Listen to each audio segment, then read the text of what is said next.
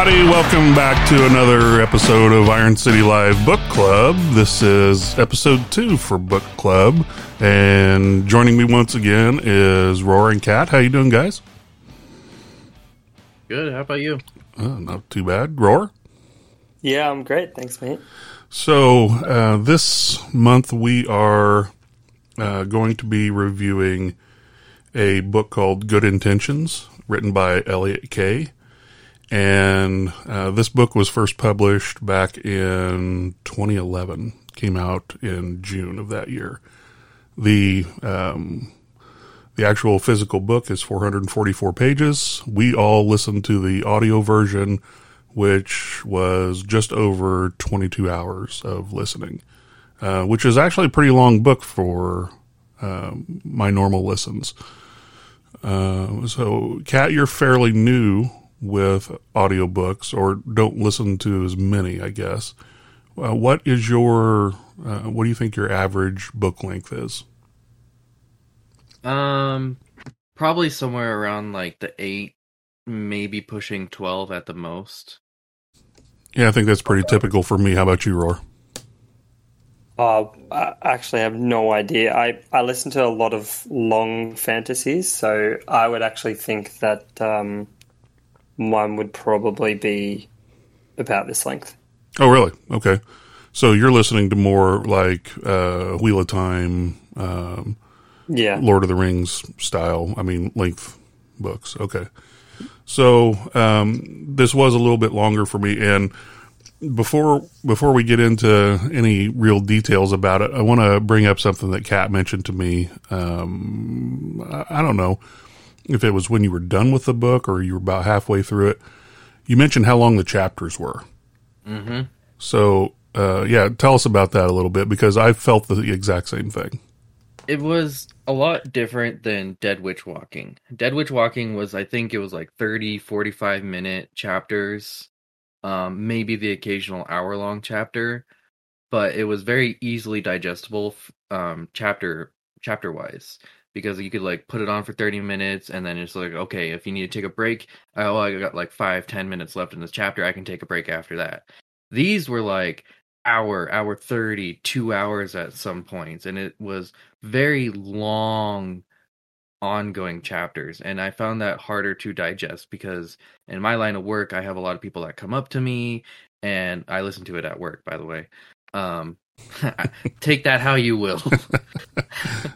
And that's funny for a different reason, but yeah, it was just longer chapters, and I found myself like, okay, I need to take a break, or I need to go to lunch or something, and I look at how much I have left, and it's like 45 minutes, or it's like an hour left, and I'm just like, good God. So I found myself stopped in the middle or just close to the end of the chapters fairly frequently. Yeah, I kind of got that same impression, especially I'm more used to listening to chapters the length of something from Patricia Briggs, or like you said, Kim Harrison, or you want some really short chapters, you need to read some Robert Aspirin. But yeah, I thought the same thing. What'd you think, Roar? Oh, well, the context of which I was listening to this one was actually a little bit different, because I think the majority of the book I actually listened to on flights, which are like long haul, like between 6 and 18 hours. So, I did switch around as I was traveling a little bit, but I could have big, long stints. But then I had the other awkward thing. This is kind of saucy book, and listening it to an airplane when you have old mate next to you, not always the best experience. So you didn't have headphones for the plane? No, I had headphones. Yeah, it's fairly saucy. Sure. Yeah. Okay. Let's dive in a little further. So, like I mentioned, I think I mentioned already, the book is Good Intentions. It was authored by Elliott K. The audio narration was done by Tess Irondale, and I will definitely be getting into that a little bit later. And I classify this book as urban fantasy. You guys agree with that? Yeah. I mean, it's not necessarily it's instead of someone being supernatural in a supernatural world, like modern day world, it's kind of a mundane that is in the supernatural world and kind of has the supernatural stuff happen to him. It is definitely urban fantasy smut, though, or like ecchi. It's like, for sure. It's not necessarily, I wouldn't call it like a straight cut urban fantasy, though. No, it's full on a urban fantasy harem book. I mean, there's no way around it. So, and everyone giggles while we talk about this book because it is very lewd. Oh, in its context. Yep, 100%. And yeah, 22 hours of lewdness. So, all right. So there's some storyline. It's maybe 21 hours. Yeah, that's true. That's true. All right. So why don't we really quick recap the entirety of the book, and guys pitch in here as I'm just going to make this really broad strokes, but so basically the opening act, our protagonist, Alex Carlisle, he's college aged and he is in a photography class and basically wants to impress a couple of quote unquote goth girls that are in his class, because he thinks both of them are beautiful and they might be impressed if he sneaks into a cemetery and gets some shots of like a moon coming up over mausoleums and that kind of stuff. So while he's in the cemetery, Alex runs across a ritual that's going on where essentially a group of magic users are trying to bind a demon and an angel in some sort of bizarre ritual. Alex disrupts this ritual, and essentially at that point, the ritual was aimed to bind these two as slaves to this guy, and when he disrupts the ritual, he ends up being the recipient of that binding. So he's now bound to a succubus and an angel. So, and by the way, this much happens in the first chapter. So, there's no huge spoilers yet, but if you are adverse to spoilers for this book, you need to go do something else, because there's going to be tons in this review. So anything to add for what we've covered so far? Just a minor detail is that they were maimed in the ritual. Correct. Wings cut off. Wings cut off. The demon's tail cut off. Horns and tail for the succubus. Yep. Angel halo was broken. That's just a minor detail I wanted to point out, because it becomes a point later on in the book. And then essentially the angel tells Alex that she has to go, but she's going to leave Alex with the succubus, Lorelei, and says that as a bound slave, and that's essentially what this ritual is for, is to make slaves out of them, Lorelei won't be able to lie to Alex. And so Alex is afraid for his mortal soul, but essentially doesn't want to just leave Lorelei. So takes her back to his place, and after some coercion, Lorelei gets Alex to sleep with her. So we get our first real lemon scene for the book, and we find that act sealed the ritual that was started on the when he disrupted the ritual. So what else? What else is important up to this point?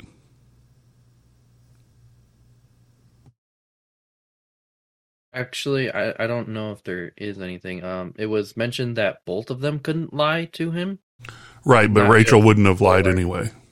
He couldn't lie out of nature of being an angel. Right. So she wouldn't lie out of her nature. However, Lorelei, who's the succubus, could not lie because of the nature of the spell. Correct. And whereas her nature would be to normally lie and deceive, and she couldn't. And one of the other key things is that she couldn't hurt him. So she had said that she couldn't hurt him and that you couldn't do that. And that was one bit that I didn't fully understand, is because the spell isn't fully completed until it had been consummated. And we saw that because it was supposed to bind both of them, but Lorelai seemed much more affected by the spell than Rachel did, the angel. And so I want to stop here and mention the main two women of the harem, Lorelai and Rachel. So I want to get your guys' impressions first, what you thought of the characters and all of that, and then I'll give you mine. So, Roar, what do you think? I did like the characters. You have a lot more exposure to Lorelai, who's the succubus. Sure. And obviously she has a lot more depth to her character when it comes to the scenes, which are applicable because obviously she's a succubus, so she's trying to then create circumstances where she can gain power back. I enjoyed her character a lot more. I felt like the angel, Rachel's character, didn't completely suit her angelness. I know that she's not, your run-of-the-mill angel. She's a little bit different. She's obviously affected by the spell. So you have the demon who's been she's more good because she's been affected by the angel being bound to the spell, and the angel is a little bit more rough around the edges, more than what she normally would be because she's bound to the demon through this spell. But my favorite out of the two characters was just definitely Lorelai. I felt like she had a lot more depth to her character, which obviously she can because she's spent a millennia on the earth causing havoc. So, Catt? Yeah. I agree with all of that. Actually, I think the reason why Lorelai is a more favored character than Rachel is because she got a lot more screen time than Rachel. Yeah, that's fair. Rachel got a lot of screen time, but a good 90% it was always Alex and Lorelai. And the rare times it wasn't Alex and Lorelai, it was Alex and someone else, and then it was Alex and Rachel, or But I think it just equates to the amount of screen time and the book time, I guess. And that's why we would favor her more, because I liked Lorelai too, and I liked her a lot more than Rachel. Not to saying I didn't like Rachel. I thought the dynamic of the two, and I know Wendy, you said this a lot, is that Lorelai is supposed to be like this demon succubus, but yet she's all eloquently spoken, right, and proper. Yep. And then you get Rachel, this angel, and then she's just cussing and just acting crazy and not like what you would typically expect the others to act like that way. But no, it was a nice twist, because then there was at times I kind of forgot Lorelai was a demon because she was like, oh, I'm a smooth talker. Right. And that's certainly intentional on her part. That just helps her manipulate people. And so it's easy to say Lorelai's your favorite because of all of the exposure you get to her in the book, and because she is shacked up with Alex through the entire thing. And Rachel has a job. She's a guardian angel, so she has to leave a lot, and also it's against the rules for demons and especially angels to reveal themselves to mortals. But because of the ritual, Rachel didn't have a choice but to reveal herself. And so Alex knows about her. And as a guardian angel, she's supposed to be, obviously, guardian angels are supposed to love their charges, but they're not supposed to love their charges. And when that ends up transpiring in the book, she gets in trouble for it. So, I can see where you guys are coming from. I loved the character of Lorelai, but I will also say that I think Rachel was probably my favorite. and it was just because she was so brash and outspoken and didn't fit the quote-unquote angel mold like you were talking about, Roar. She was kind of a loose cannon in the angelic ranks. I think I know why, though, because we play D&D together, and typically my understanding of the characters that you like is you like a really good, lawful good character who has a bit of an attitude, who has a backstory and has a bit of a quirk to them, and that explains Rachel in a nutshell. Yeah, and the other thing too is while I will say that the sex scenes between Alex and Lorelai were very steamy, very intimate. I actually enjoyed the sex scene between Alex and Rachel more than Lorelai's. It came later in the book because, like I said, she had a job to do, and also, once again, she wasn't initially as affected by this ritual as Lorelai was. So, but yeah, I think that overall, just her attitude and demeanor, but the fact that she was still on the quote unquote right side of things.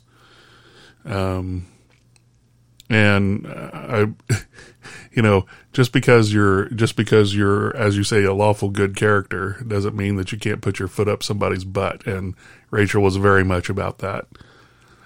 Yeah, and I think I felt that she was actually more lawful good than other angels that they had mentioned because of that. She was sticking up for what she felt was right rather than, which might have made her more good. I don't know about the lawful part. Yeah, exactly. I was thinking that kind of like more neutrally lawful, but definitely good, rather than lawful and between good, neutral and good. Right. Yeah. So, okay. So, that's kind of, but I agree with what Catt said, and I've said it 100 times. It was a nice twist for the demon to be so eloquent and well-spoken and, classy. And then for Rachel to be just so foul-mouthed and brash. So I enjoyed that. Which actually makes sense, right? Because, if you've got a succubus who's living, she's mentioned at their backstory, she's, been with kings and all levels of society. She has to be, moldable and pliable to different situations, whereas the angel's basically unseen. Yeah, that's true. In most circumstances, unless she's dealing with demons, and when she's dealing with demons, she hasn't got the greatest words for them. So, yes. So then we get into after Alex has slept with Lorelai, we get into kind of the middle, the meat of the book, and that becomes Lorelai pushing Alex into new relationships, or at least new sex, even if there's no real relationship involved. I think it might be good to discuss why and the powers behind the succubi in this circumstance, because I think depending on the fantasy you're dealing with, the succubus's powers can actually change. Go ahead. Yeah, so and I might tell it wrong, so Catt, jump in if you think this is wrong. But a succubus basically draws power from their victims by giving them off either sexual pleasure or actually off the finishing of the sex, so basically the orgasm. But in this circumstance, Lorelai or the succubi can actually gain power from their master also having sex. So the fact that because the spell actually ties her own pleasure into the master's pleasure. So instead of her normal power, which would be deriving the pleasure from her victim, the one victim she's dealing with, she can actually derive pleasure from her master, which is Alex in this circumstance, and the main character, going out and having interactions with others, and it's as if she's participating in it, and she gains the same benefit as she would as if she was sleeping with them herself. About covered it spot on. So I think I got most of that. I did think that there was one nuance that I didn't understand the way that you explained it. I always thought that Lorelei or a succubus would gain power from their victim, no matter who they were having sex with. But because of the ritual,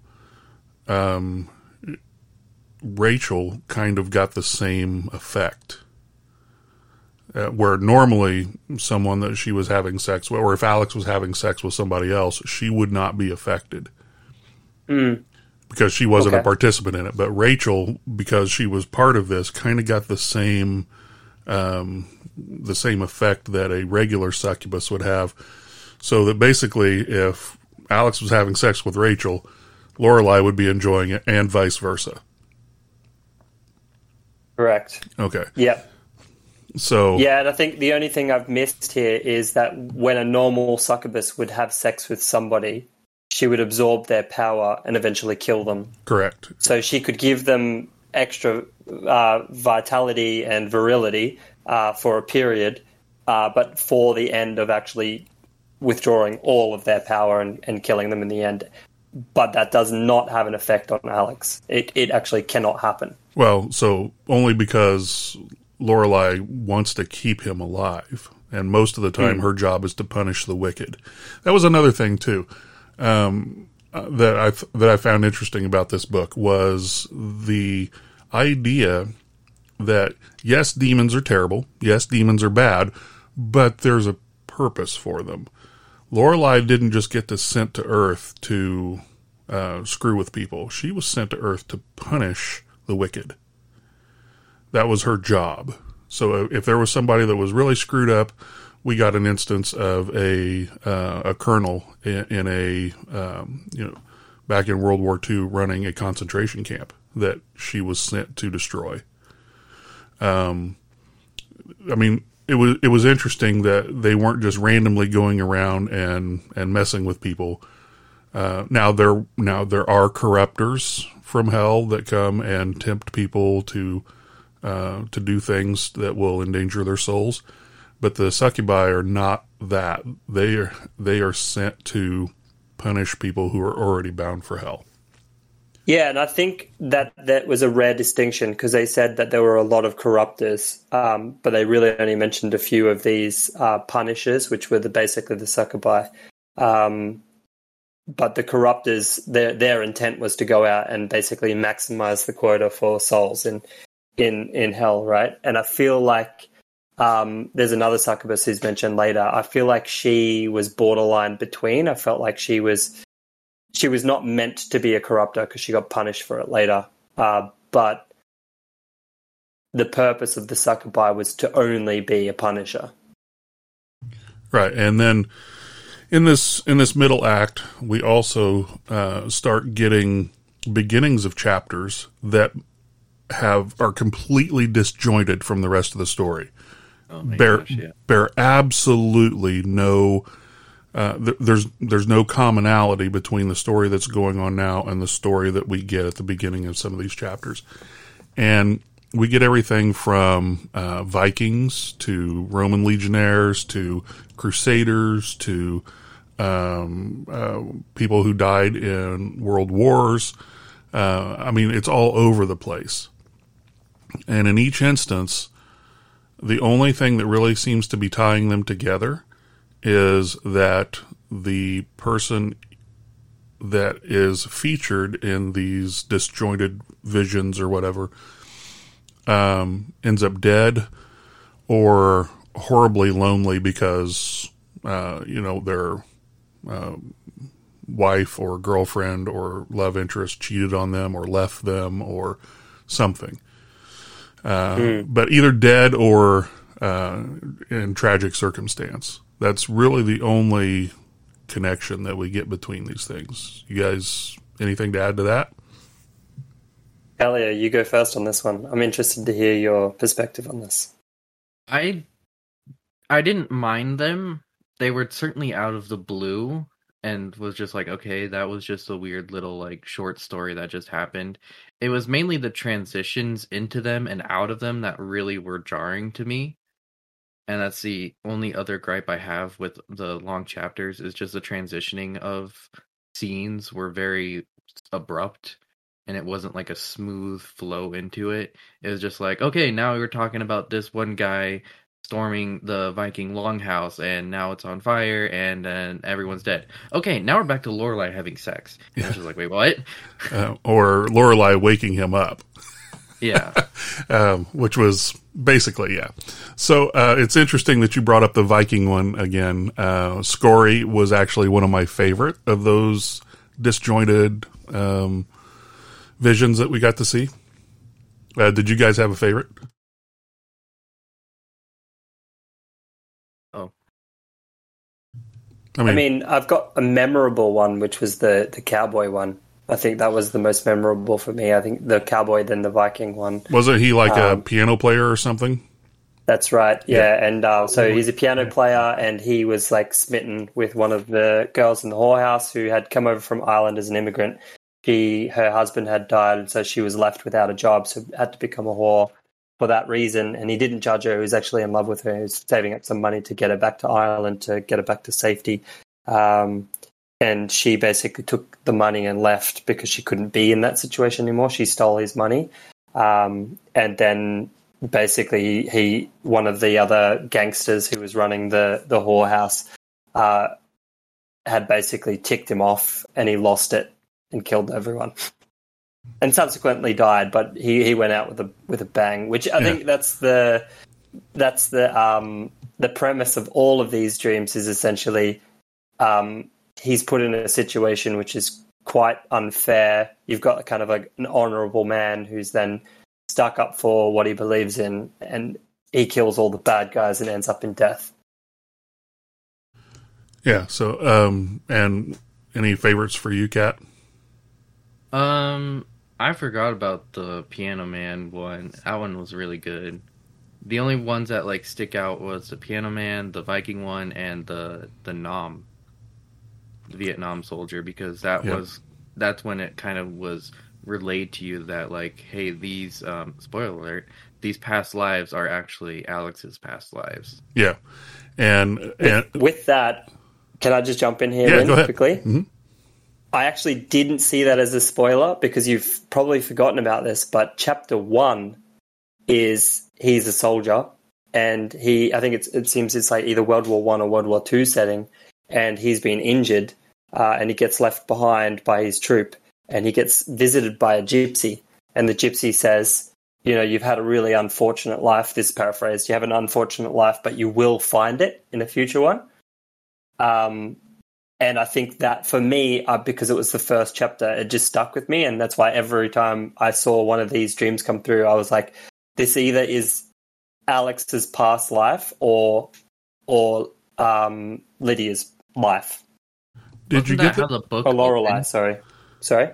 Wasn't what you just said, wasn't that the opening of the book? It was. Flashback? Correct. Yeah. Yeah. So did you later in the book get the sense that the gypsy that tended to him in that flashback ended up being Hannah? Not until you said something. Yeah, no. I didn't see that at all. But I mean, like, could be. So Hannah is also a guardian angel. She is Rachel's mentor. And she mentioned that she had watched over Alex in his past. And had loved him, but not loved in the way that Rachel had, but had loved him by viewing him. Right. Yeah, that actually makes sense. No, I didn't pick that up at all. So I kind of got that out of it. I don't know that that's 100% the case, but that's what I took from it. So Catt brought up a very good one, and that was the Vietnam one, where there were two black guys in the bush. One of them was injured, and a white guy that was basically injured to being unconscious. And the black guy wanted to get his friend out of there and leave who he was calling, quote unquote, Cracker Carlisle, because he was like a full-on racist. And so neither one of them liked him. So he wanted to save his friend and leave Carlisle there. And his friend was already wounded. And he goes, no, you take him, because I'm dead. I'm basically dead anyway. Leave me your gun. You guys get out of here. So he saved who I took to be an ancestor of Alex's, whether it was his father or grandfather, whatever. And so if it hadn't been for that act, then Alex would have never shown up, or at least not in the iteration that we knew him in the book. Right. So that was pretty cool. I thought that was a neat plot device. Scory, the Viking one, was absolutely my favorite, though, where he had his wife had been cuckolded, and so he basically took her to a new camp. And while he was out raiding for the king's sons visited his wife and basically raped her and beat her to death. And when Scory got back and found out, he suspected who did it, but he didn't know. So he listened at the doorway and heard the sons basically admit to what they had done. And then he went inside and started killing people. And basically when, even if he was going to fall, he was still going to get all of his enemies because he had barred up everything and burned the building that he was fighting in. So, once again, tragic death, love gone bad, that kind of thing. So, anyway, we're getting these flashbacks, and if you're paying close attention, you probably get it figured out early. These are past lives of Alex, and if you're not, then you're just going, what the hell? So, all right, so we get to meet Alex's three really close friends. So it was Drew was a friend of his. He was kind of into martial arts and that sort of thing. Wade was a friend of his that had joined the army. He had been injured in, it was overseas. I don't remember if it was Iraq, Afghanistan. Yeah, I believe it was one of the Iraq or Afghanistan wars, and he was shot in the buttocks. Yeah, shot in the butt. Because he drops his pants a lot and shows off his ass. And then, so Drew and, what was the other one? They'd end up buying the stun gun.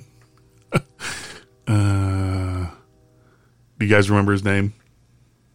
Drew, Wade, and, I want to say it's like Isaac or...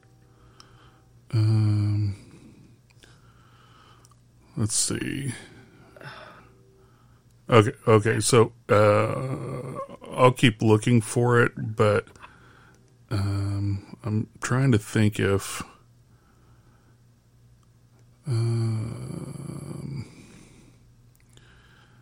okay, so we get Lorelai, Rachel, Garrison, the gang, Tony, Vaughn, Mike, Tyrell. Well, I don't see a Jason. Yeah. Okay. That's it. Yeah, there you go.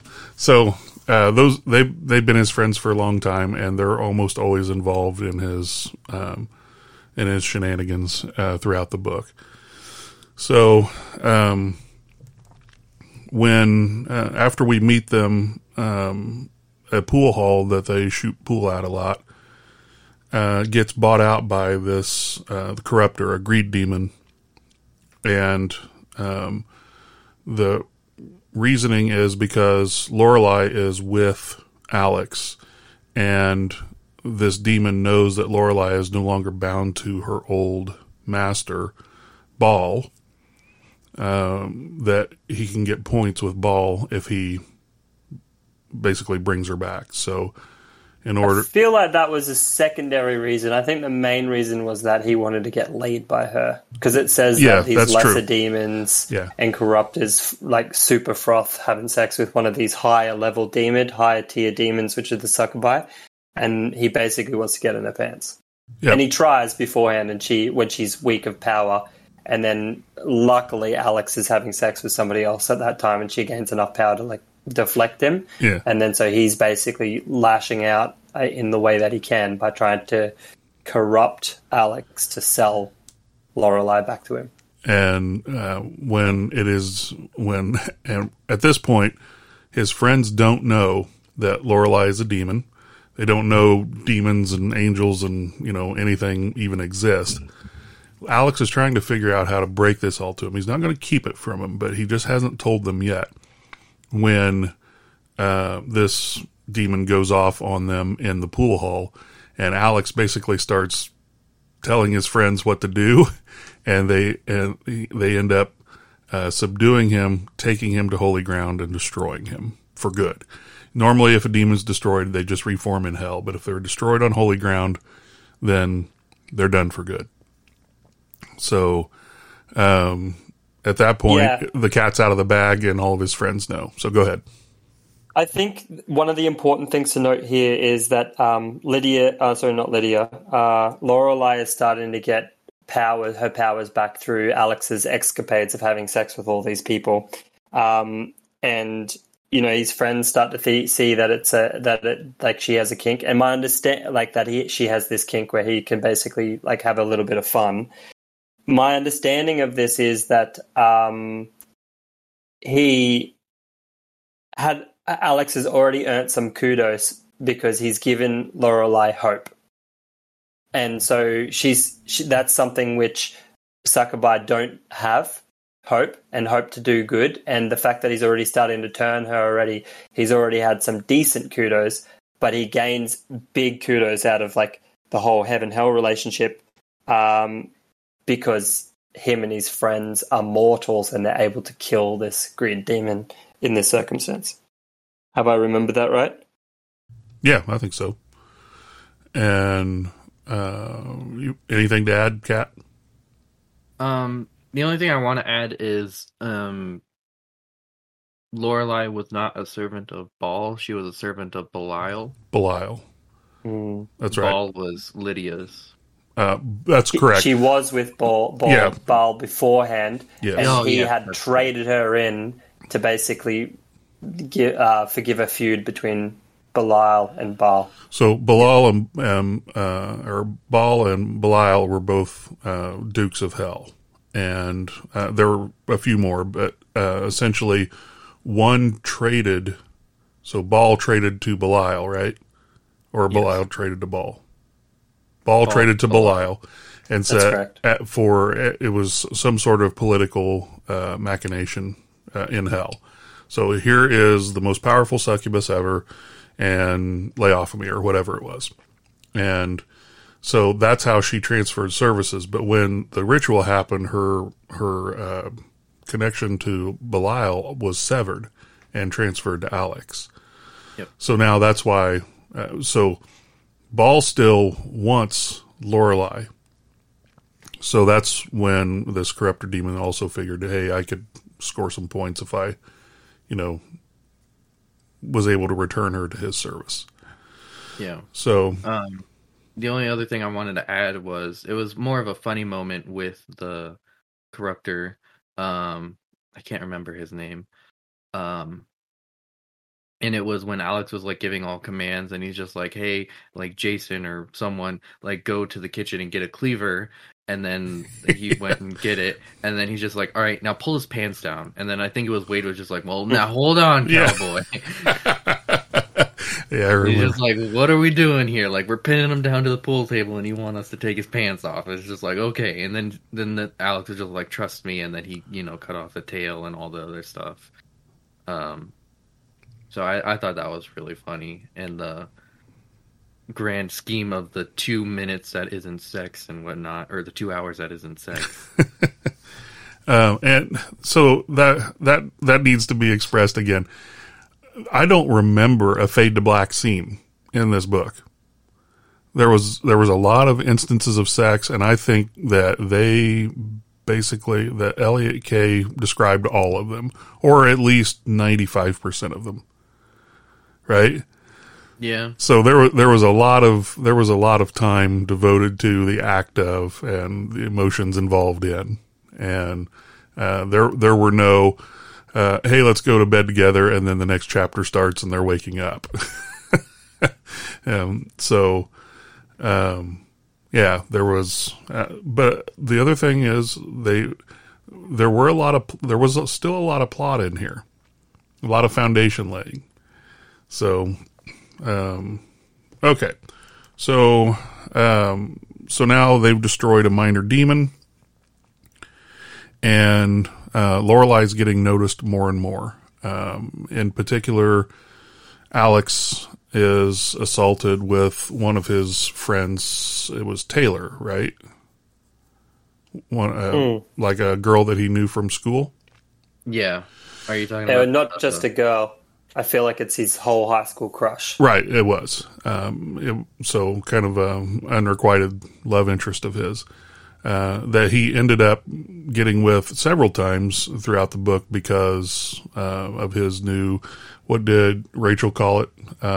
Succubus herpes or demon herpes or whatever it was that Lorelai was giving him, which made him seem more interesting to females that he was interested in. Sexually appealing. Yeah. Yeah. So, one of Lorelai's earlier conquests was to kill was he just a crime lord or a drug lord or whatever? Carlos? It wasn't Carlos. It was, anyway, somebody that basically she had screwed to death and sent his soul to hell. Well, the people that hung around with him recognized her hanging out with Alex. Yeah, so, I feel like he was just a gangbanger, like a drug runner. Okay, there you go. So then, yeah. So at that point, they meet him and Taylor in the parking lot of a mall, where Lorelai has been confronting that same corruptor demon before it was destroyed, and Alex gets shot in this confrontation. But he shoved one of them out in front of a car. That car hit him, and then there's a fight. Alex gets shot. Rachel shows up, kind of saves the day, and also makes it to where basically pulls the bullet out of him so that he can claim it just deflected off of a rib or whatever. And so, but the point is people are recognizing Lorelai for her past deeds, and Alex is suffering the consequences of this. And so then we end up meeting a group called the Brotherhood of Apollo, and they are magic users. And one of their former members, was actually the one that performed the ritual that ended up binding Rachel and Lorelai to Alex. They had dismissed him from the Brotherhood because he was so set on making this ritual work, and eventually they had tired of his shenanigans doing it and just said, "You're out of here." Well, he kept working on it and obviously got it right. Well, they find out that it worked. So they end up enlisting the help of the vampires of Seattle, where Seattle's where this all takes place, and getting together and trying to find Alex and Lorelai. So, you guys want to talk about that a bit? Yeah, I just want to skip back one first. I think for me, the gangbanger incident wasn't the most important. It was like a good intro into the whole Taylor thing and how they like get connected and why they're so close. But I actually think the most important historical figure that comes in Lorelai's is the guy who's still alive. There's like an investment guru who she thought she had killed at the point of summoning, when she gets summoned into the ritual, where she actually hasn't finished off. And they go into the house, her and Alex, to go and collect some of her goods, because she has to pick up some clothes and some credit cards or a phone or whatever she has to get, and car keys for her car. And then Alex meets this guy while he's still alive. And I think that's when he's confronted with the true nature of what she actually does. And I actually found this to be one of the most compelling parts of the book, because it really brought her true nature into his realm. And then the way that he deals with things. So rather than killing the guy straight away because he was corrupt, he turned the situation into good in a way of like getting the investor to return the money back to people that he had ripped off. And I really like that part of the book. Yeah, that was good. And also, you know, while I think when the angels were talking about it, they said that he didn't like redeem this guy's soul, but gave him a chance for redemption. You know, at this point, instead of him going straight to hell, at least now he could live the rest of his life. And if this showed him the error of his ways, maybe he could redeem himself enough to not go to hell. Yeah, which I think will be important in the future because they keep talking about balance. Like that has to be. There's this balance between heaven and hell, and the demons and the angels. And as long as the angels and the demons don't upset it, it's all good. But then humans can actually flip the balance there. And I feel like that everything that Alex does, he always flips the balance. And he does this in his past life, but in the current life, he does it a lot. So in the past life, he does it by like ending bad guys. But in his current life, he's like really like changing people away. So rather than letting them get picked up by demons and killed, he's able to turn people onto the better path.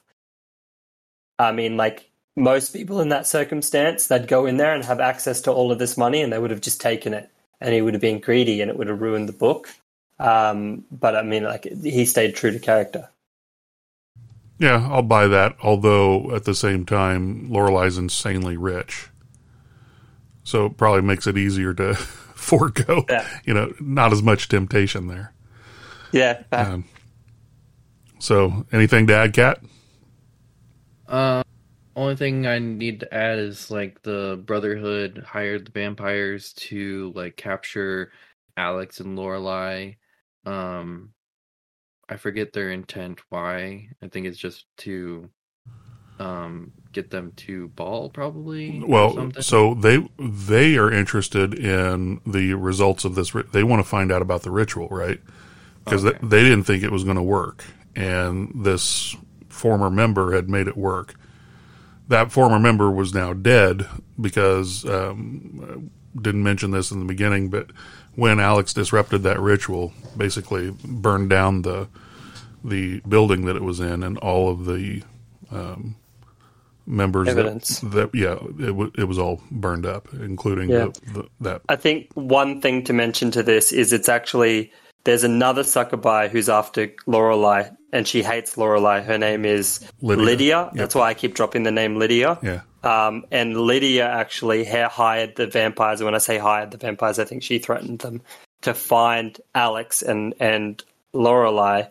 And then in that, the vampires had reached out to the network of the wizards to try and find this character. And then they had put two and two together. That's how I remember it anyway. I might be wrong. And basically Lydia was offering whoever could deliver the goods, being Alex and Lorelai, that they would gain Ball's favor.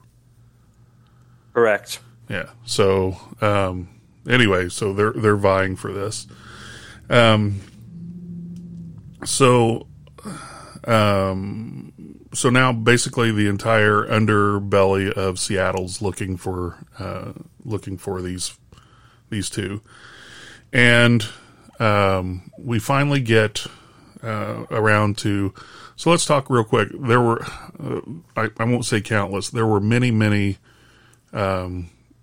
sex scenes and different partners in the book. So let me ask you this: which one was your favorite?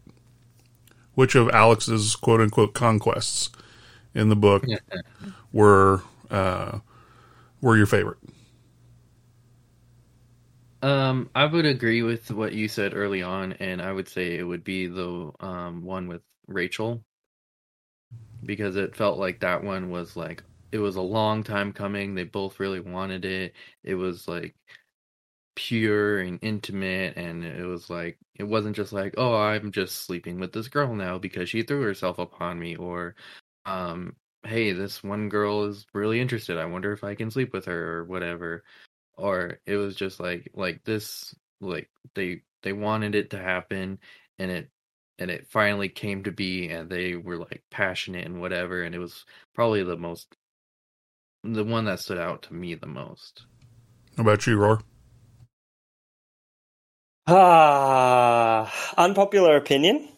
Yep, go ahead. Midway through the book, I kind of got over it with the sex scenes. I'm like, all right, this guy's had like so many threesomes and so much sex that I felt like it was just like all the same. And I probably would have like approached the, you know, the kinkiness of some, maybe like the middle scenes a little bit better. But I was like, I mean, you know, in the beginning, I really liked them and I liked the, you know, the awkwardness towards it.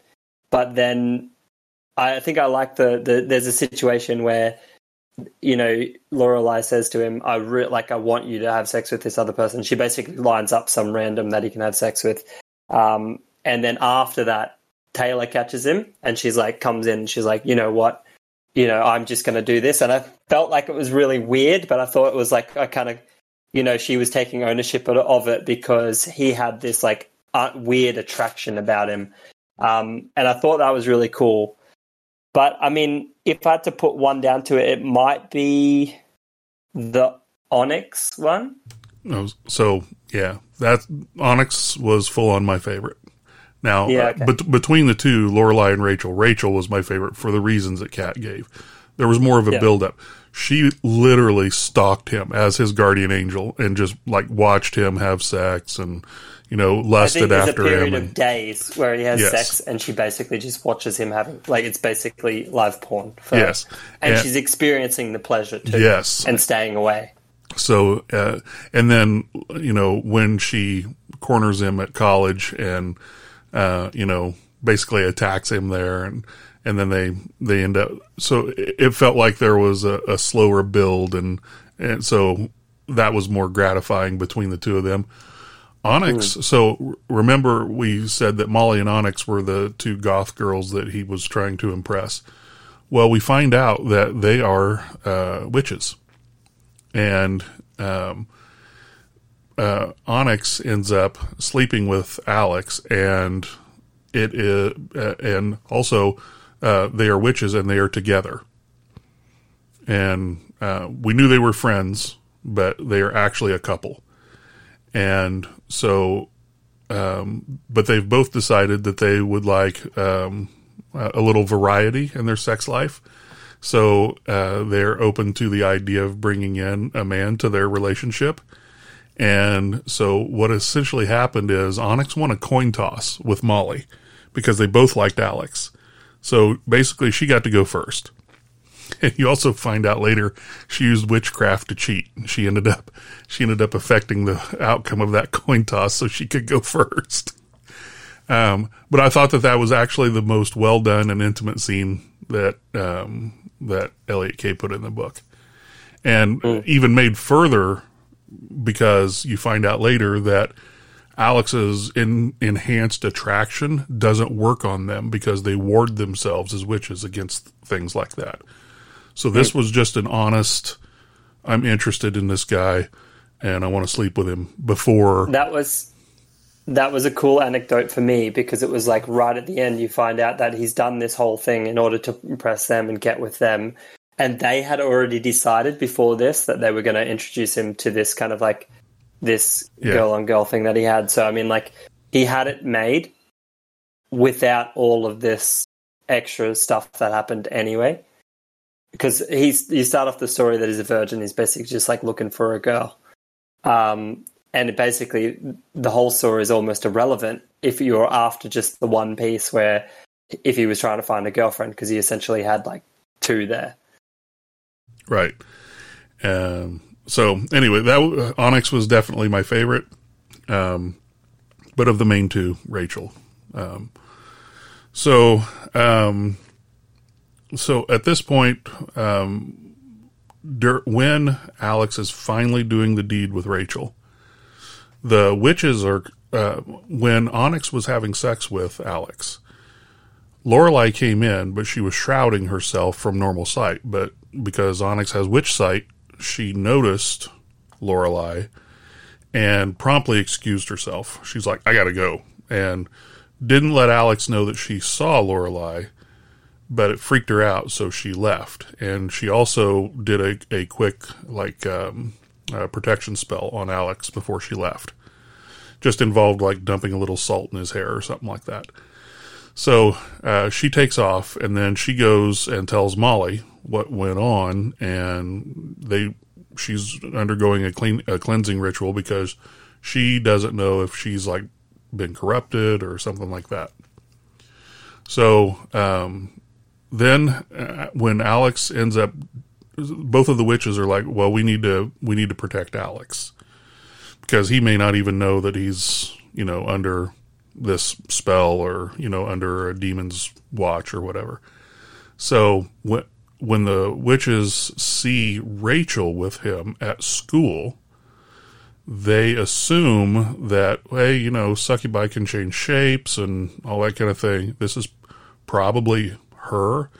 So they collect some of her hair from where Alex and her were rolling around, like either up against a wall or in the leaves or whatever.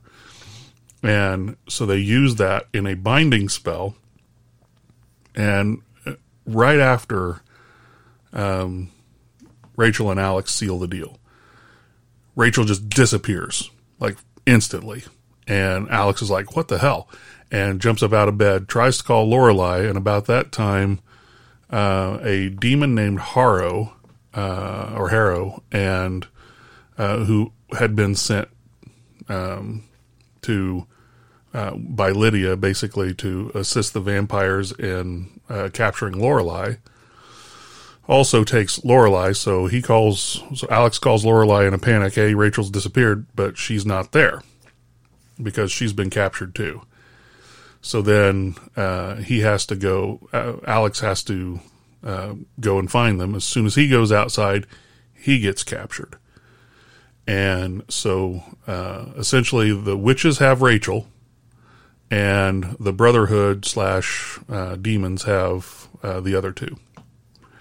And one of Alex's friends sees this go on and alerts Taylor and his other 3 friends, and they go off to find Alex and Lorelai. So, anything to add there? Only thing I want to add is just like minor details that I thought were funny during this point was, right after Alex and Rachel did the deed, she's going over to the fridge to get him some water, and she's like showing off her ass, and like her wings are like have grown back and whatever, and he's just like, oh man, I'm so lucky. And then just like you said, the ritual happens and it's just like a boop, and she's just gone. Yeah, the water drops to the ground and she's just disappeared. Yeah. So I thought that was funny. Another thing in a similar sense was with Lorelai, as I believe she's taking Taylor back home. Lorelai is taking Taylor back home, and they have a little intimate scene with them for a short bit. But then Lorelai realizes that Alex and Rachel are going to get together, so she kind of like shushes Taylor to go home so she can like enjoy herself in the moment, because this is a long time coming. This is, I think, when Lorelai gets her wings back now at this point, and she's like on Alex's bed, like she's ready to pleasure herself, and then just Harrow's hand busts through the window, takes her out, rips her out into the street, and then she's getting beaten on by the vampires, and it's just like, this is when the plot happens. Yeah. So, that was very abrupt. So, all right.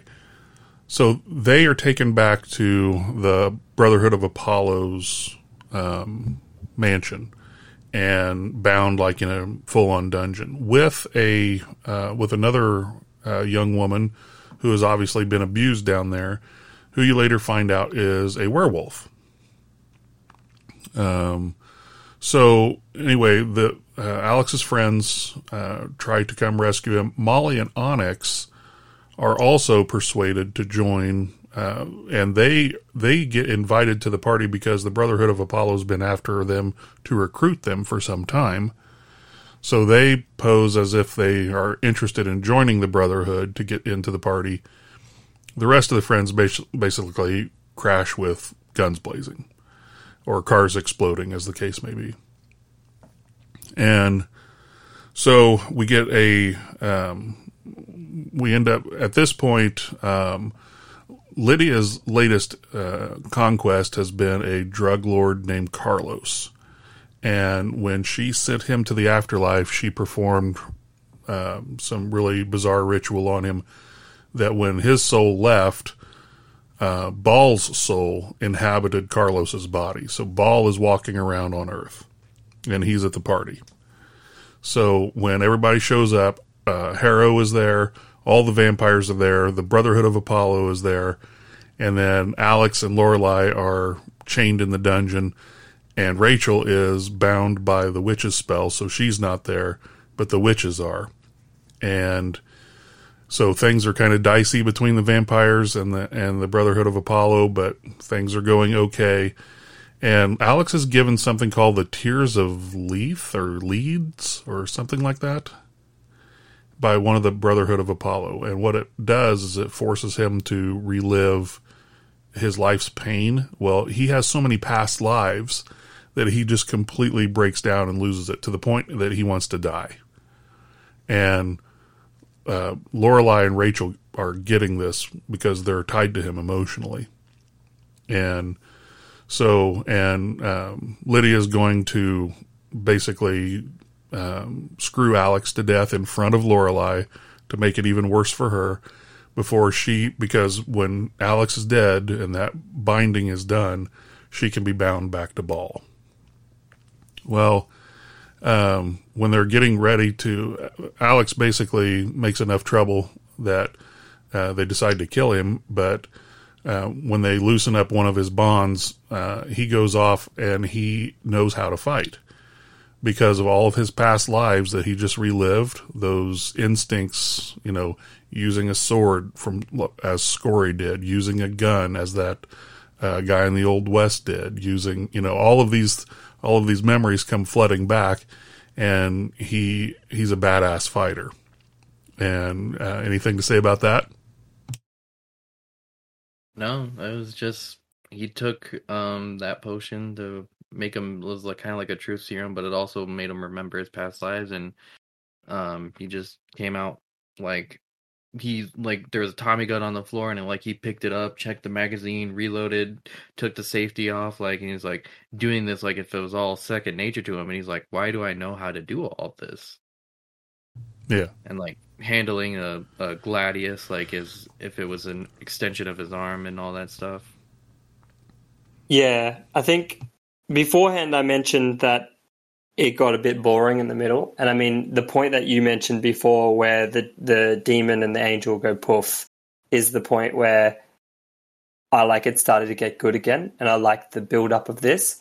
The only thing that I thought was a little bit too coincidental was that, and this ties into this, is each one of his past lives ties into exactly what one of the vampire's weapons were carrying. So there's a vampire that had a Tommy gun that happened to relate to that past life. And I mean, he probably had 1 million past lives where the same thing happened.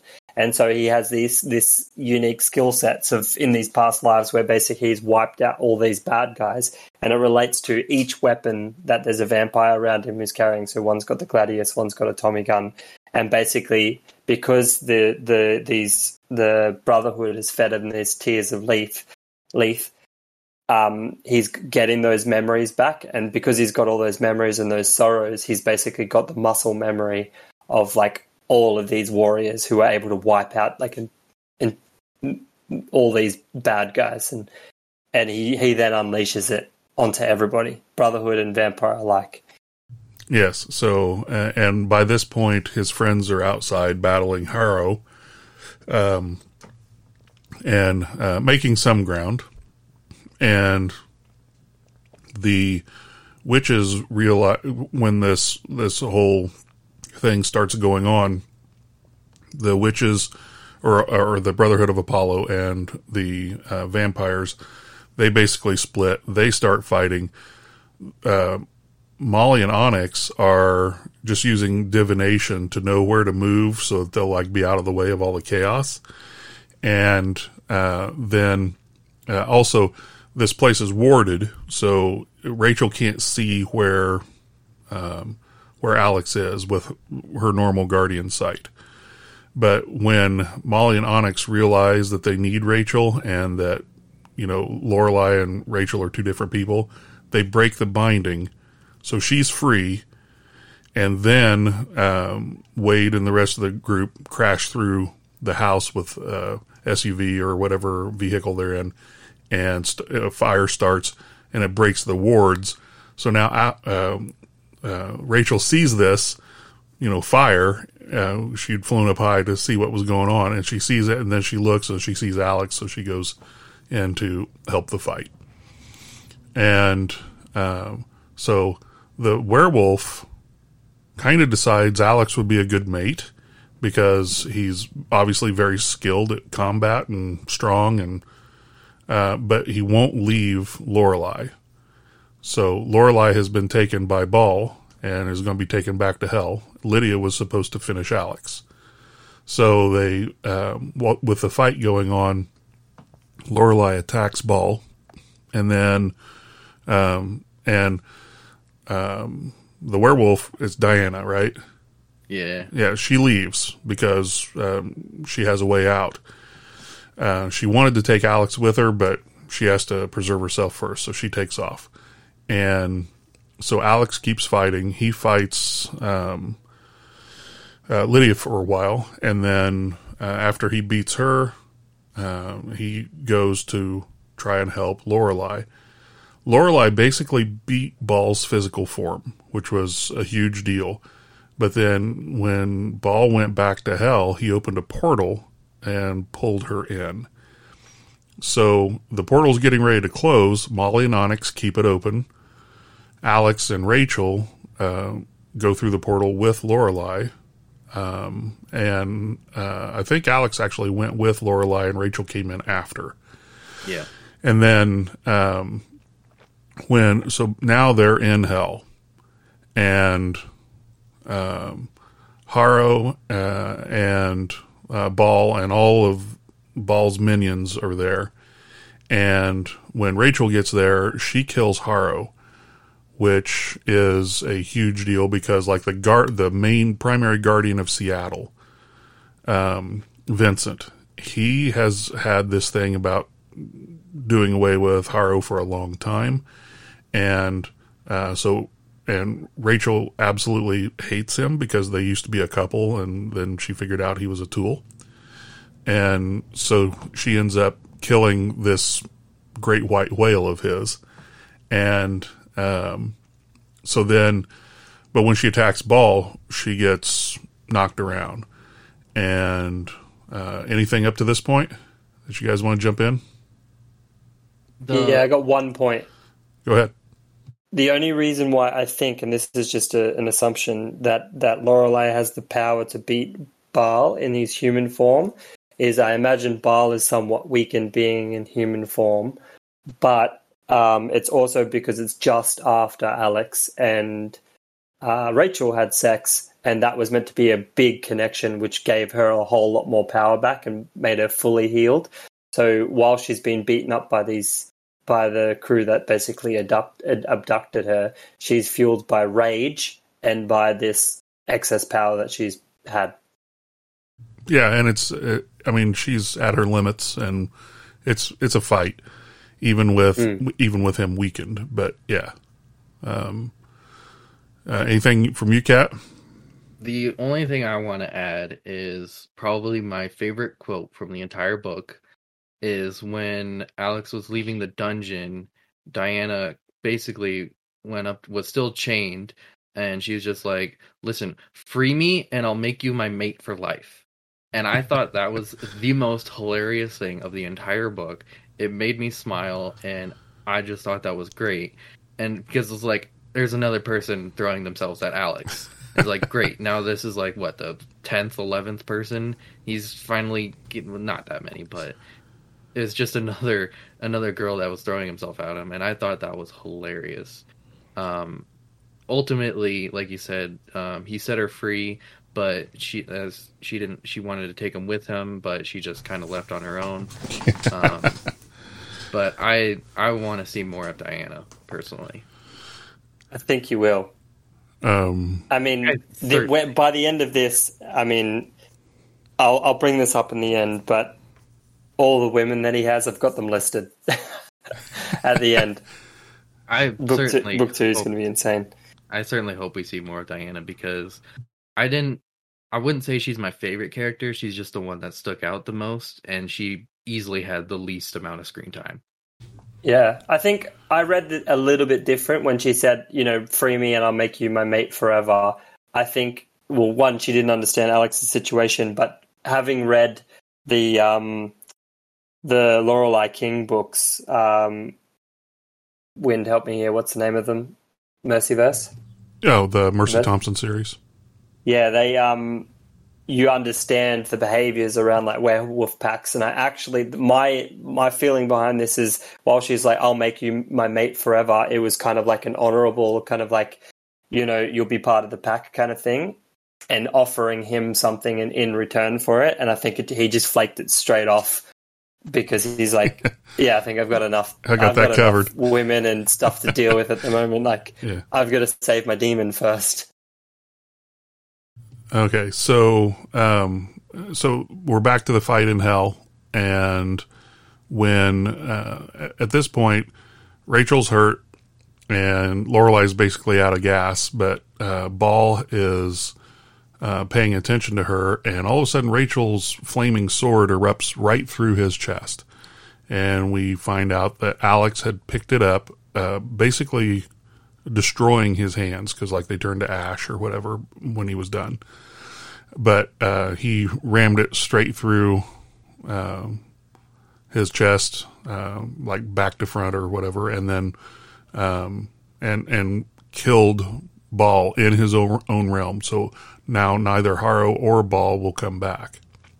And yeah, I think it's mentioned beforehand, only briefly, but if the reason why the angels and the demons don't kill each other is because if they kill themselves in the mortal realm, they just basically have a bit of time out in their own areas while they recoup and they can come back. So it's kind of like a waste of time.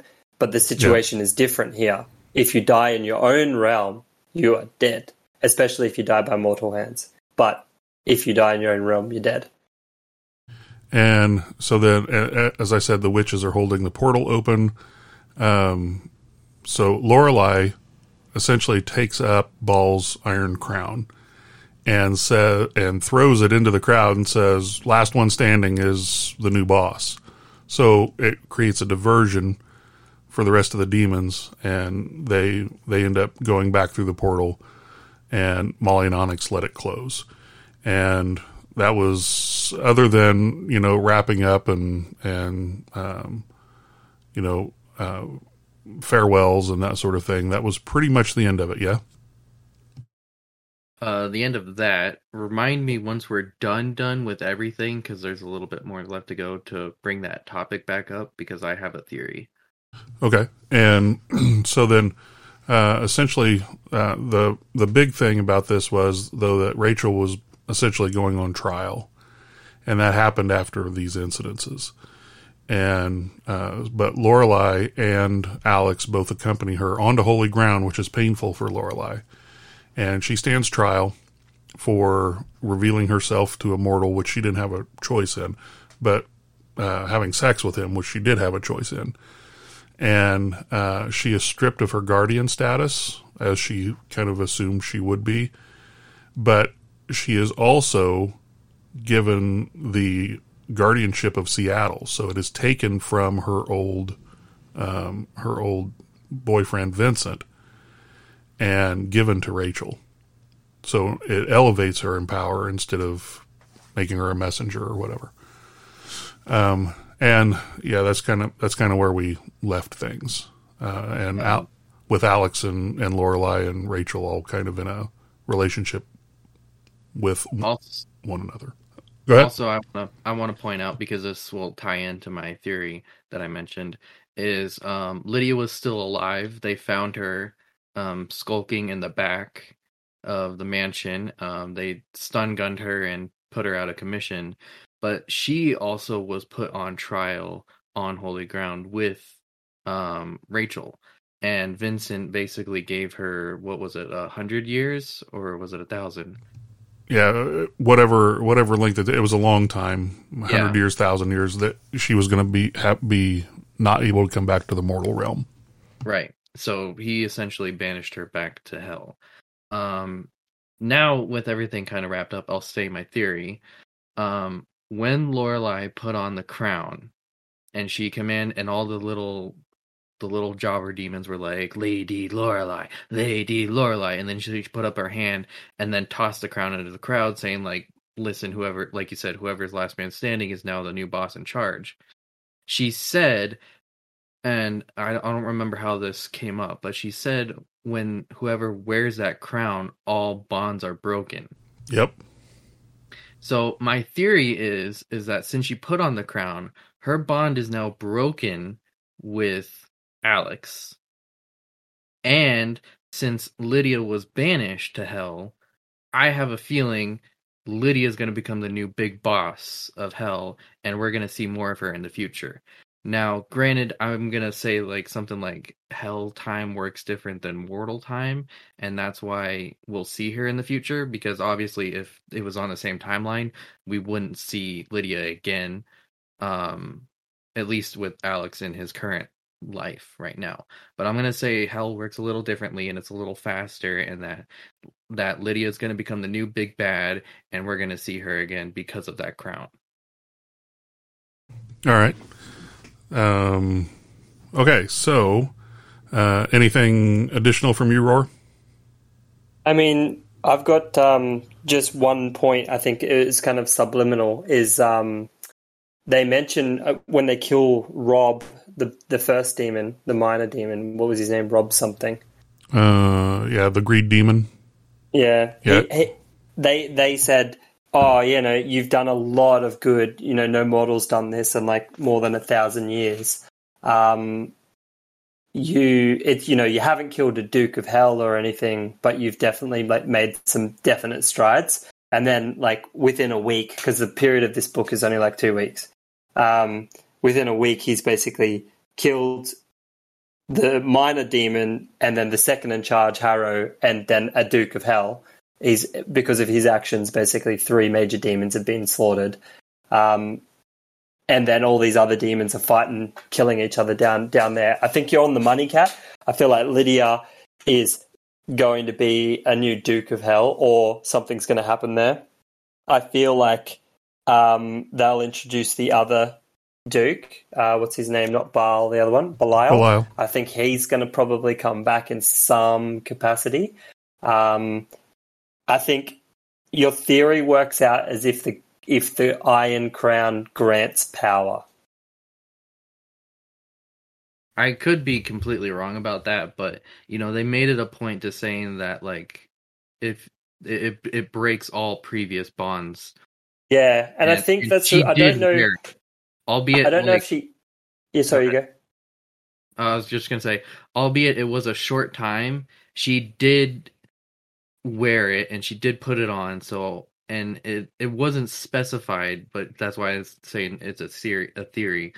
But I do think her bond to Alex is now broken because she put on that crown. Well, she does actually mention this, right? When she says, if I became the Duke of Hell, my bond would be broken to you. And no matter, because of my nature, no matter how much I loved you, I would have used you to my own ends. That's what she actually says that a little bit later. And that's the reason why she chose not to be the Duke of Hell. I mean, so that might be the only... I mean, she might be lying about it. Because if she did put it on her head and she did become the Duke, then her bond is broken, and then she would use the circumstance to her own. But then I imagine if she did lie about that, there's no way she would have been able to stand in the church. Because after that, she goes into the church with Rachel, and she's able to stand there without lies, even though it's painful. Yeah. No, I'm not saying that she lied to become the Duke. I fully believe that she threw it away and doesn't want to become the Duke. But the only thing I'm saying is just her bond to Alex is broken, and that I think she's keeping up the facade that it isn't broken just for her own nefarious reasonings. I don't know what her end is, because she did a lot of like tricksy stuff behind Alex's back. Yeah. But I do think there is a reason why, and somehow her bond to him being broken is relevant. So let me ask you a question. So I know the answers to your questions because I've read all of the books. I know you do. But I'm not going to say. But did she actually wear the crown or only hold it aloft? I thought she held it aloft. I didn't think she placed it on her head. I thought she had held it above her head and she had the decision to do it, but she opted not. I remember her putting it on, and that's why all the little demon jobbers were saying Lady Lorelei, is because the crown was atop her head. Okay. That's there's an important distinction. Yeah. So anyway, I'll just leave it at that. This just reminds me of the whole Trent Calamack from the other book club. It's like, what is Trent? Well, I know the answer, but I'm not telling you. It's just like, oh, you know, I full well know you know the answer to this, Wind, and that's why I'm saying my speculations and theories. Yeah, well then I'll say mine. I think she held it aloft of her head, right? And I think that by taking the crown, you gain power. So I think that the reason why Lydia was able to stand in the church without basically smoldering up and dying, bursting into flames like Rob did, she had gained enough power where she's beyond it. And so, Catt, I think you might be right. Whether the bond is broken or not, I think that's irrelevant. I think she's now so powerful that she can now make the decisions beyond that. I don't think she would willingly want to break the bond with Alex, because I think she sees it as a protection for herself. And she's changing. The nature of her like demoniness is changing. I would put money on it. That she's developing genuine love for him. Do you think that? Correct. Okay. I think she's actually developing. Well, no. I think she's either developing love for him, or the spell that grants her the pleasures of that also grant her the feelings of the master. So it might be that both Rachel and Lorelei are only feeling Alex's love towards them, and not the other way around. They think it's love in return, but it is love towards them. All right. I could be completely wrong with Lorelei and her bond being broken to Alex. That's kind of like half of my theory. But I fully well believe we will see Lydia in a more powerful state in the future. Okay. Yeah. It makes sense because there's 5 books, right?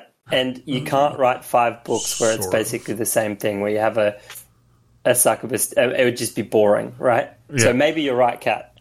So, just so you know, there are 5 books. However, one of them they list as 2.5, and that is actually a book more about Molly and Onyx instead of Alex. Hold my poodle. I'm downloading 2.5. So, anyway, So we'll stop with speculations there. I will say this though. At the end of the first book, before I had read the rest, I was on board with Catt's assumption that Lydia is going to be more powerful and come back. When I was at the end of book 1, I'm not going to say if that came true or not. I was kind of in the same boat though. So yeah, I feel that Lydia's isn't over, because they actually do mention that. They say, you know, because she's been imprisoned in hell for a bit, they're like, you know, it's basically she's basically been sent home as a punishment. And then they say, well, no, hell's not a nice place. We haven't spent time there on purpose. And it's even worse now that it's in chaos. Basically it's a battle royale for the crown, that it's going to be even like a terrible place to be. So, I mean, if she does end up getting the crown, which I think is highly probable, like what you guys are saying, she's going to come out badass. When Lydia comes out the other side, she is going to be a proper pain in the ass. To me, it just felt like Vincent's decision of banishment was more of a slap on a wrist than it was a punishment. It's just like, oh no, you've done bad things. Okay, go back home for about like 100 years, which to them could be like 10 hours or something. I don't know. And I fully well believe that she's smart enough to use this chaos to her advantage. So that's why I'm saying like she's going to come out better for this. Yeah. No, I agree. I think, though, they couldn't do anything because angels and demons can't upset the balance. I agree with that. I think that decision was based more in balance keeping. That's right. So, I mean, if Alex had basically dragged her to the church and said, yep, kill her now, they could have done it. But because that wasn't done, they have to basically do it within the regulatory parameters. All right. Let's get to ratings. So we use I don't know how many people out there know this, but there is a group called Jello Apocalypse, and they developed a rating system for movies on a 10 scale. 1 being a garbage movie, in this case, garbage book, and don't ever see it. 2, slightly less terrible. Might have been one thing that I liked. 2 is pretty much the same, but doesn't hurt to watch it. 4 is mediocre. So that's the first, like, average rating. 5 is an average, in this case, book. It was fine. Feel like you could have done something better with your time. 6 is one that you enjoyed, but you don't have any interest in seeing again. 7, you enjoyed it and would rewatch it, but not actively seeking it out. Most of it was really good, but had some noteworthy flaws.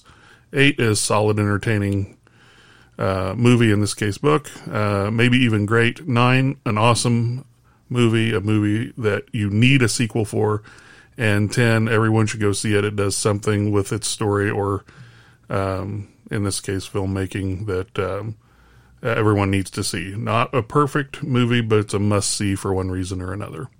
So, let's rate the author with the Jello Apocalypse scale. Originality of the story, or not their originality, their use of prose, their description of sex scenes, all that. What do you think? Catt? Okay, the author. Okay, I gotta take away some few. I'm not taking away points. I gotta separate like the plot and the characters and just the author.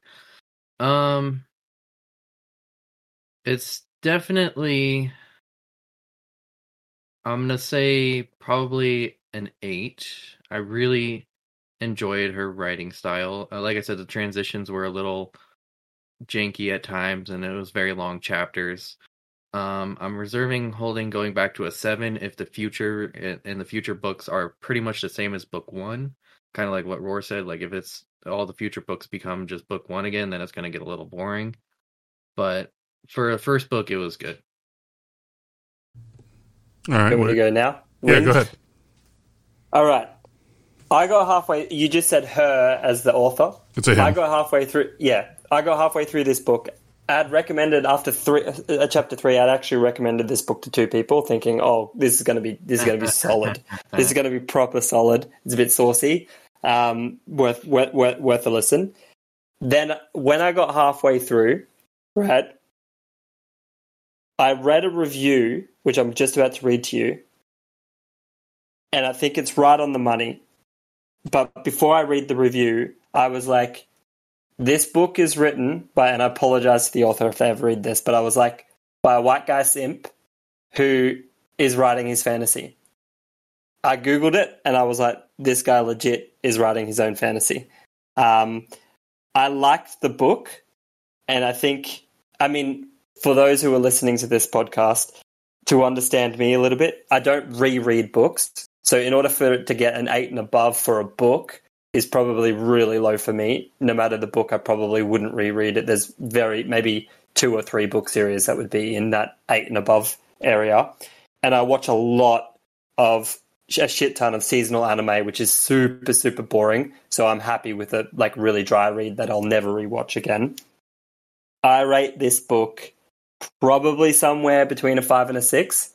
So 6 being something that you enjoyed, but you don't have any interest in seeing it again, it would probably sit there. And the only reason why is I think that this book needs to be rewritten.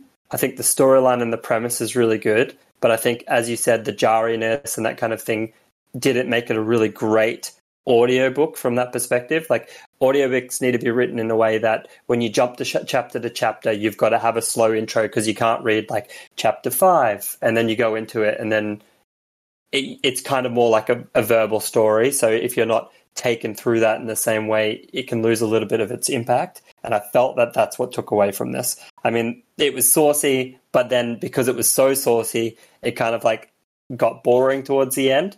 I'm sorry, in the middle, but I loved the whole storyline around everything that happened with all the non-sex scenes. Was actually had a pretty good storyline and plot to it. So I did enjoy that. Yep, I'll agree. Before we go to you, Wind, do you want me to read this review? How long is it? It's pretty quick. All right, go ahead. Okay. So the review said, it felt like the fantasy of a geek considers himself a nice guy and that gets rewarded continuously by attractive women throwing themselves at him. The moral of the story feels that the nice guys finish first and that you have all of the women and you get to eat it too. So I think that means the cake. If you like cheesy pornos, Joss Whedon, and Twilight, then this might be your jam. I'm all about the polyamory, the bisexual, the smart, and the fantasy, but this felt unrealistic. And that's probably where I was at as well. I was like, well, I understand the premise of the succubus, but I was like, basically it's just about bisexual poly, this whole thing. And then there's some storyline on the side. And that's what kind of like detracted it away from it a little bit from me. But I mean, like, it's still a great book. I would still recommend it. I mean, if they tightened up some of the storyline in between, I reckon it would probably be an 8. All right. So, on this scale, and just rating the author, once again, not the rereadability, or not the overall experience of the book or anything, just the author, I'm giving it a 4. I might be persuaded to go up to a 5 and say it was average, that it was fine. You know what? I will. I'll say it's a 5. I didn't. The writing was simple for me. It is a first book, okay, and I think this is one of their first books that they published. But I just. While, you know, I can certainly rate other aspects of the book much higher, strictly speaking from the author and their use of prose and that sort of thing, I think that it was fairly mediocre. So I'll say it's a 5. Even though 4 is mediocre, 5 is average, it was fine, feel like could have done something better with your time. That's kind of the way I felt about his writing overall. Okay, for the story, plot, pacing, that sort of thing. Catt? I'm going to give it a 7. I thought the story was really good. I was being entertained with all the sex scenes and the non-sex scenes. I didn't really get bored. I was getting a little tired of it, but I wasn't getting bored of it towards the end. I would think by the time I was getting tired of it was when the plot actually happened, and it kind of reinvigorated me back into the story. But you know, it's like Roar said, you know, if the later on books are pretty much going to be the same as book 1, then I'll probably get a little tired of it. All right, Roar. Yeah, I mean, like, this fits into you understand where I'm coming at now. Like, I think the pacing and all of that, if they tightened up the middle section, again, it would be a bit stronger. I mean, I like the premise of the story. I felt that the pacing was a little bit slow towards the middle, as I said before. I'd probably rate this around about a 6 still as well. But in saying that, again, if it was rewritten and made a little bit punchier, and again, kudos to the first book. I couldn't have done anywhere near as good as this, but I would probably rate it a 6. All right. And I'm going to say it was 5. The reason that it comes down for me is the middle bit that you guys have brought up several times. I thought it started out great. I thought it finished strong. And I think that they could have cut 5 hours out of the middle of it and still done it right if they would have tightened things up. So, that's my, but as far as the plot of the book, that brings it up for me. It's the pacing and, how kind of, I guess, unkempt I felt like the book was that brings it back down. I thought it was a great story, but it was just, not as well executed as it should have been. All right. I feel that if it had this is where if you have a really gun editor, someone who can tighten the storyline up you could turn, a 5 or a 6 into a 7 or an 8. Yeah, I'll buy that. So, okay, the main characters. So, Alex's crew, Rachel, Lorelai, Molly, Onyx, Alex himself. What do you think on them as far as, your relatability to them, the believability of them, that sort of thing? How did they hit you? Well, since you roped in Alex's crew and all of them in the main characters, I would consider them more like side characters. But since you said they're main characters, I would say they're about a 5. I didn't really feel much connectivity towards them. More like, I mean, there was some moments where it was convenient that Wade was in the military and that he had some of the experience he did. But then you got to remember, these are early college kids. They're all 19. They can't drink. They're very young. And some of the things they're doing is just it doesn't seem like something a normal 19-year-old would do. That being said, I think if it was just Alex and Lorelai and Rachel, and if it was just them, I would rate it a little bit higher because they had a little bit more development. And that, but since you're roping everyone, I would say it's more average. I wasn't blown away by any of the characters. All right, Aura? I mean, Lorelai, I'd probably rate her character around about 8. I found her solid, mainly because she had epic backstories, and I think I love depth. That's why I like things like Lord of the Rings, that kind of thing. And I found that Lorelai had a little bit more mystery to her. Same with Lydia, they had a little bit more mystery. Onyx, great. She was a solid character, probably a 7 or an 8. The crew that you mentioned, a solid 4. I think they weren't relatable. I don't think they were strong characters. I found them quite... I mean, we didn't even remember one of their names because it was kind of Drew, Wade, Alex, Jason. They kind of always they're just kind of one kind of the same person, elongated out. They felt like they were... You probably could have had 2 friends there and then made them a little bit more compelling rather than having 3 or 4 of them and having them mediocre. But that's how I felt about them. All right, so I feel if you split it up between Alex, Rachel, and Lorelai, I would say I was a 7 with them. With the rest of the maybe if you want to call them side characters, they were still pretty well involved in the plot, though. Wade was the only one of them that I really related to at all. I think that he actually had a personality.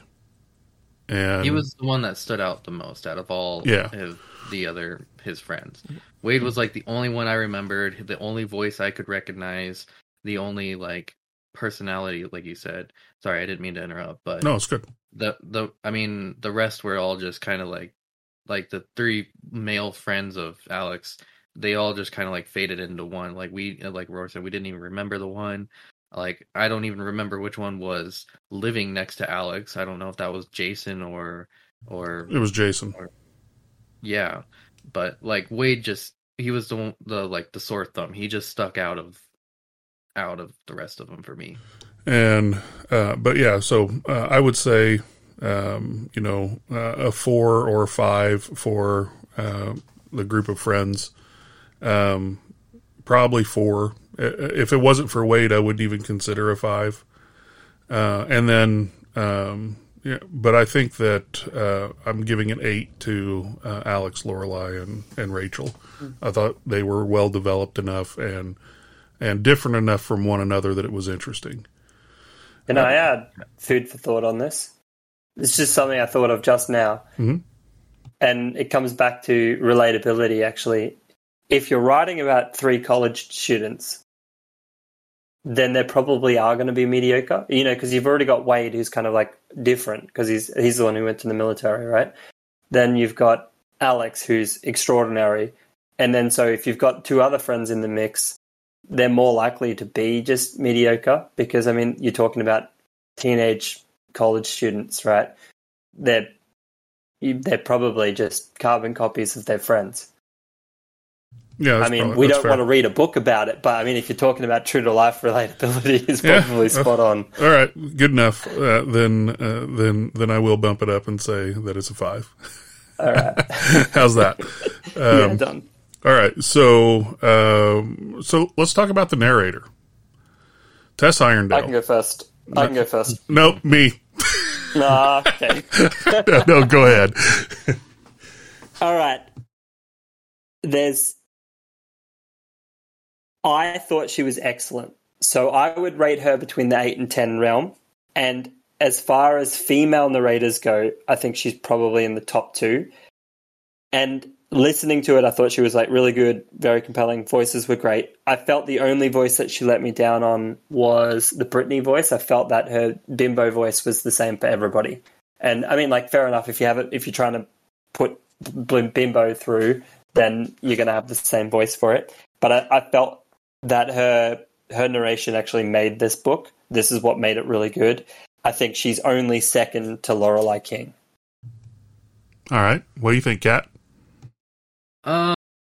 This is where my inexperience in entertainment shows, because I thought she was good, but it's not like, oh, there's this one narrator that sticks out to me, like the guy who did Game of Thrones. Oh, like he was really good. But it was just like I thought she was just another voice actress. She was good. I didn't see much flaws.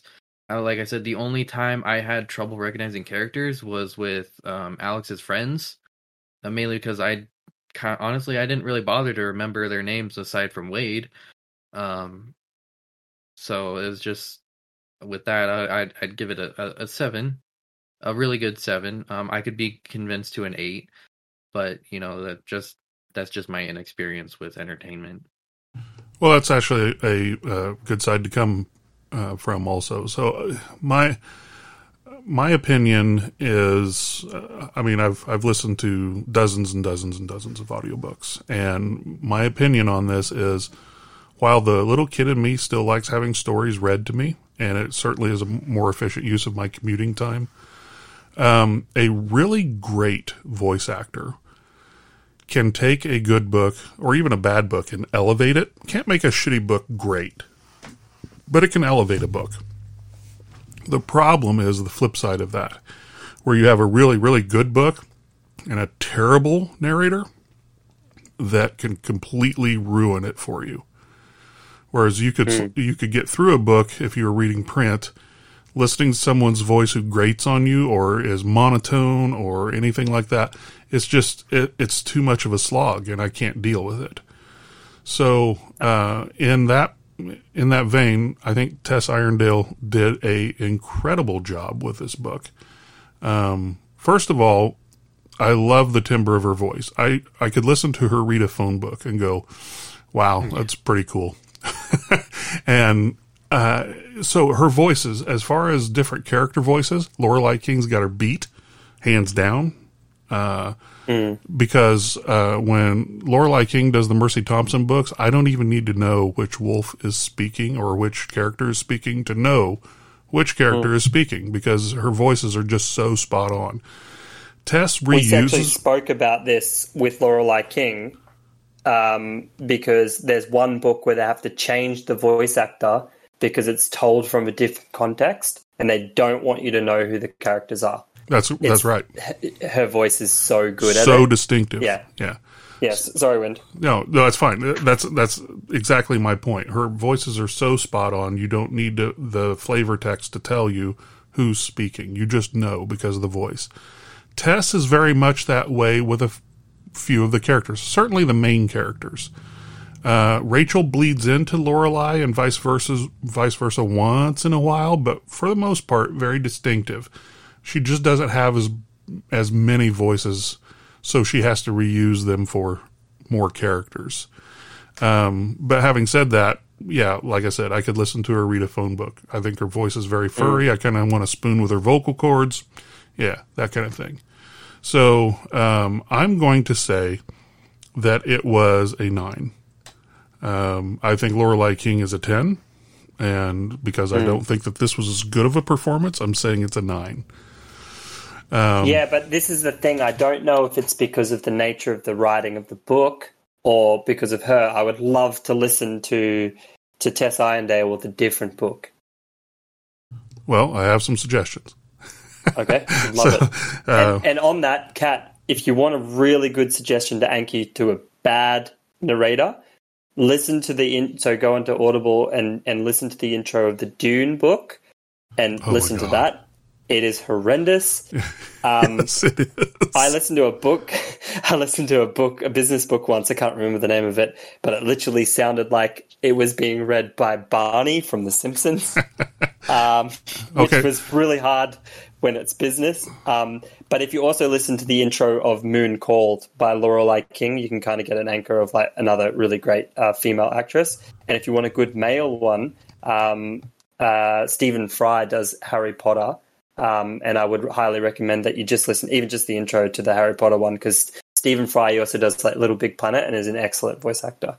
You know who actually did a really good job and surprised me was Will Wheaton, Wesley Crusher from Star Trek The Next Generation. He did voice work for Ready Player One, and it was solid. I was surprised.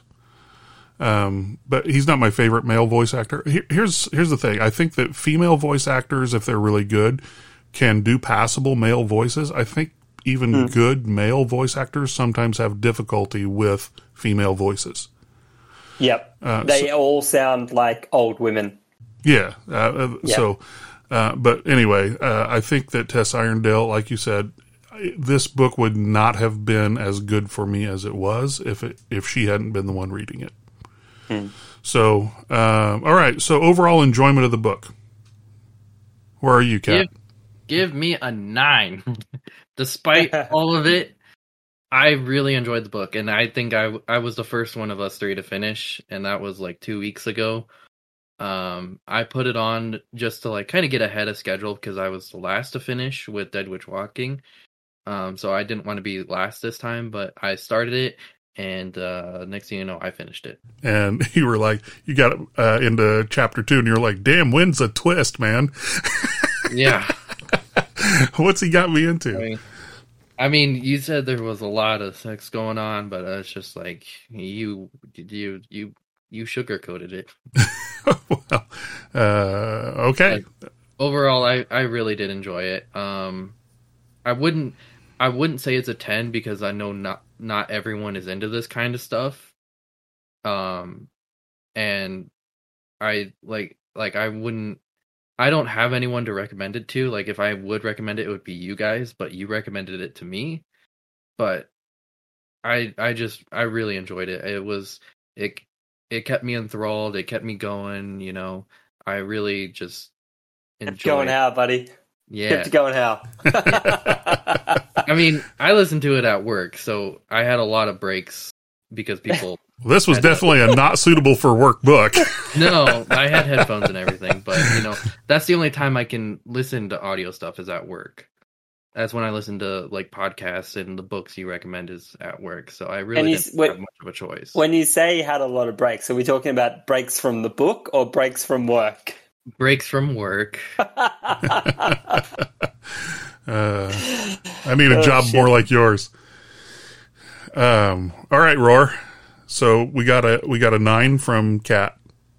I mean, look, I cracked a boner on a flight next to a fairly large Egyptian guy. So, I mean, it was somewhat enjoyable. However, I think there on the scale, if we're talking about the Jellypox rating scale, it would be a 6 for me. Like, I enjoyed it, but I have no interest in rereading it. I mean, and I'd probably give it caveats unless it was rewritten. I mean, if it was rewritten and read by Tess Irondale, then I would probably say, yep, I think the sauciness was great. Had really cool saucy and great imagination to it all, and I thought it was really good. But, I mean, bisexual poly does get repetitive. Sure. And in that vein, I'm going to say, when I first read it, I was with Catt, and I'm like, holy crap, this is like one of the most, erotic books that I've ever read, because they just didn't pull punches. However, after time and distance and a reread, I'm going to say that it was a 7. I enjoyed it. I would read it again, and obviously I did. But I'm not actively seeking it out. It's not one that I reread every year. So I say it's a solid 7. Despite giving it lower ratings for many of the aspects of the book, I think everything combined, I enjoyed it, and I had fun. So that's I mean, kind of where I would not recommend anybody read this at work. I mean, if you want to spice up your responses or how you deal with people, or if you've got a partner you want to like do a little gadank with or something like that, then I would recommend listening to this book because it puts you in a certain mind frame, right? So here's the question: would you recommend it to a friend? I would, because I did. And Catt, you said you would, but you would recommend it to us, and we recommended it to you. What would you recommend it to? I know that you did after you were partway through it, but having finished it, would you recommend it to those same friends, Roar? Well, so I actually recommended it, and then some of my friends said, how'd the book going? And when I got to the middle, I was like, look, probably would retract it. It's pretty boring. But now that I've read the end of it, I would actually say, look, I would recommend it, but I would probably say, I would probably give it caveats. And so if I had a different book with like a similar vein, I would probably recommend that above this book. So for example, if I were doing this versus the one that we had done previously for this book review, which was the Dead Witch Walking, I would recommend Dead Witch Walking over this one. And I think that's what Catt was saying before. There's a certain type of clientele where you would recommend this to. I don't think you would go and recommend this book to your boss. Like, it's got a certain audience. I think my boss needs this book recommended to him. Maybe you should then. So, all right. Well, do we know what we're reading next, or are we just going to post that in the Discord?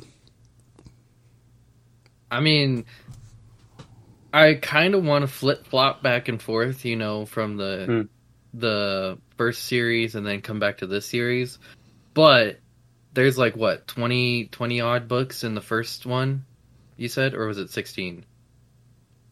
Oh, you're talking about the Mercy Thompson books? Yeah, the Mercy Thompson books. You said there's a lot of there, and there's only 4, technically 5 of this one. Yeah, so my preference is that my real answer is I don't care. However, there's a lot more books a lot more good series to give you introductions to, if you guys are interested in doing that too. Yeah, I mean, I'm probably going to read book 2 of this one. I mean, that's probably a good thing. Are you going to read the next one in the series? I mean, yes, I'm going to read the next one. I probably would read the sequel to Dead Witch Walking first. And the new Mercy Thompson book has just been released, which I think is called Soul Taken. Soul Taken. I'm about 3 hours done. To listen. I'm 3 hours away from being done with it. Right. Yeah. So I've just started that. I'm on chapter 3, I think. So, I mean, I'm going to listen to that one first. So I would recommend we actually do a content switch. You recommend previously Super Sales and Superheroes. That was, and I think So it's an empire building. It's also what they call lit RPG. So it's full on game mechanics written into the book. So, like in this case, the main character can pull up stat sheets on people and see what their strength score is and their all of that. Okay. So it is lit RPG and it's empire building. Also kind of haremish, but not in the way this book was. It is, because the main character is acquiring more and more people, you kind of have a harem aspect, but it's not like that he's screwing all of them. So, but it is actually a very good series. So if you guys are interested in super sales, we can certainly do that. And if we're going into a completely different book and not continuing these ones, I have a recommendation as well. It's not urban fantasy. It's a thriller. It's one of my favorite authors is Ted Dekker, and the book is called 3. That's like when I was in school and they're like, hey, you need to start reading books and like take quizzes on them to increase your grade score. I delve deep into Ted Dekker, and he does have some fantasy books as well. They're not urban fantasy, but Ted Dekker was my jam, and the only book that stood out to me through all these years, and it's my only book recommendation, is 3. Oh, is it on Audible? Yes, it's on Audible. I've listened to it twice on Audible since then. Done. Yeah, let's just do that for our next one. Done. Okay. And so we're listening to 3 by Ted Dekker. Do we know what the who the narrator is? Give me about 2 seconds and I'll pull it up. Okay. Just because sometimes I know that there can be multiple books on it. I mean, multiple narrators. Okay. No. Are you going to read the sequel to this book? So when I say this book, I mean the Good Intentions book 2. Absolutely. I don't care if we're doing a podcast about it or not. But Natural Consequences, I believe, is the name of it.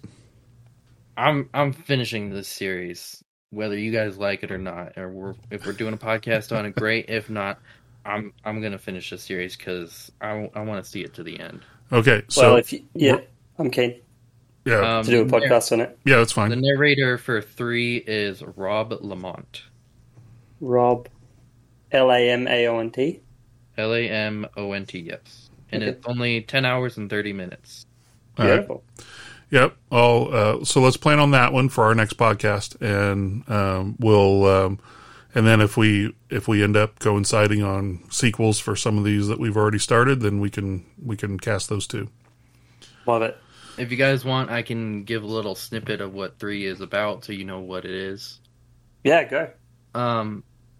It's a thriller. I'll say that much. And it's basically there's a serial killer on the loose called the Riddle Killer, and he calls the main character, who I believe his name is Kevin. And this is how the book starts: is he just calls him up and he gives him a riddle, and if you don't have 3 minutes to figure out the riddle, your car's gonna explode. And throughout the whole book, the Riddle Killer is just harassing Kevin. All right. So we'll get onto that one. We need to wrap this up. We are 2 minutes away from 2 hours. Oh, geez. Sorry. Yeah, next time we're cutting this to 1 hour. Yeah, it has to be. All right. So we had a lot to cover. Anything else? No, from anybody? All right. Well, then, guys, thanks for carving 2 hours out of your day and going over Good Intentions with me. Glad you both enjoyed it. Glad you're both interested in doing the rest of the series. And until our next book report, this is Wind and Catt and Roar, and we'll all talk to you later. Thanks, guys. Bye. Bye.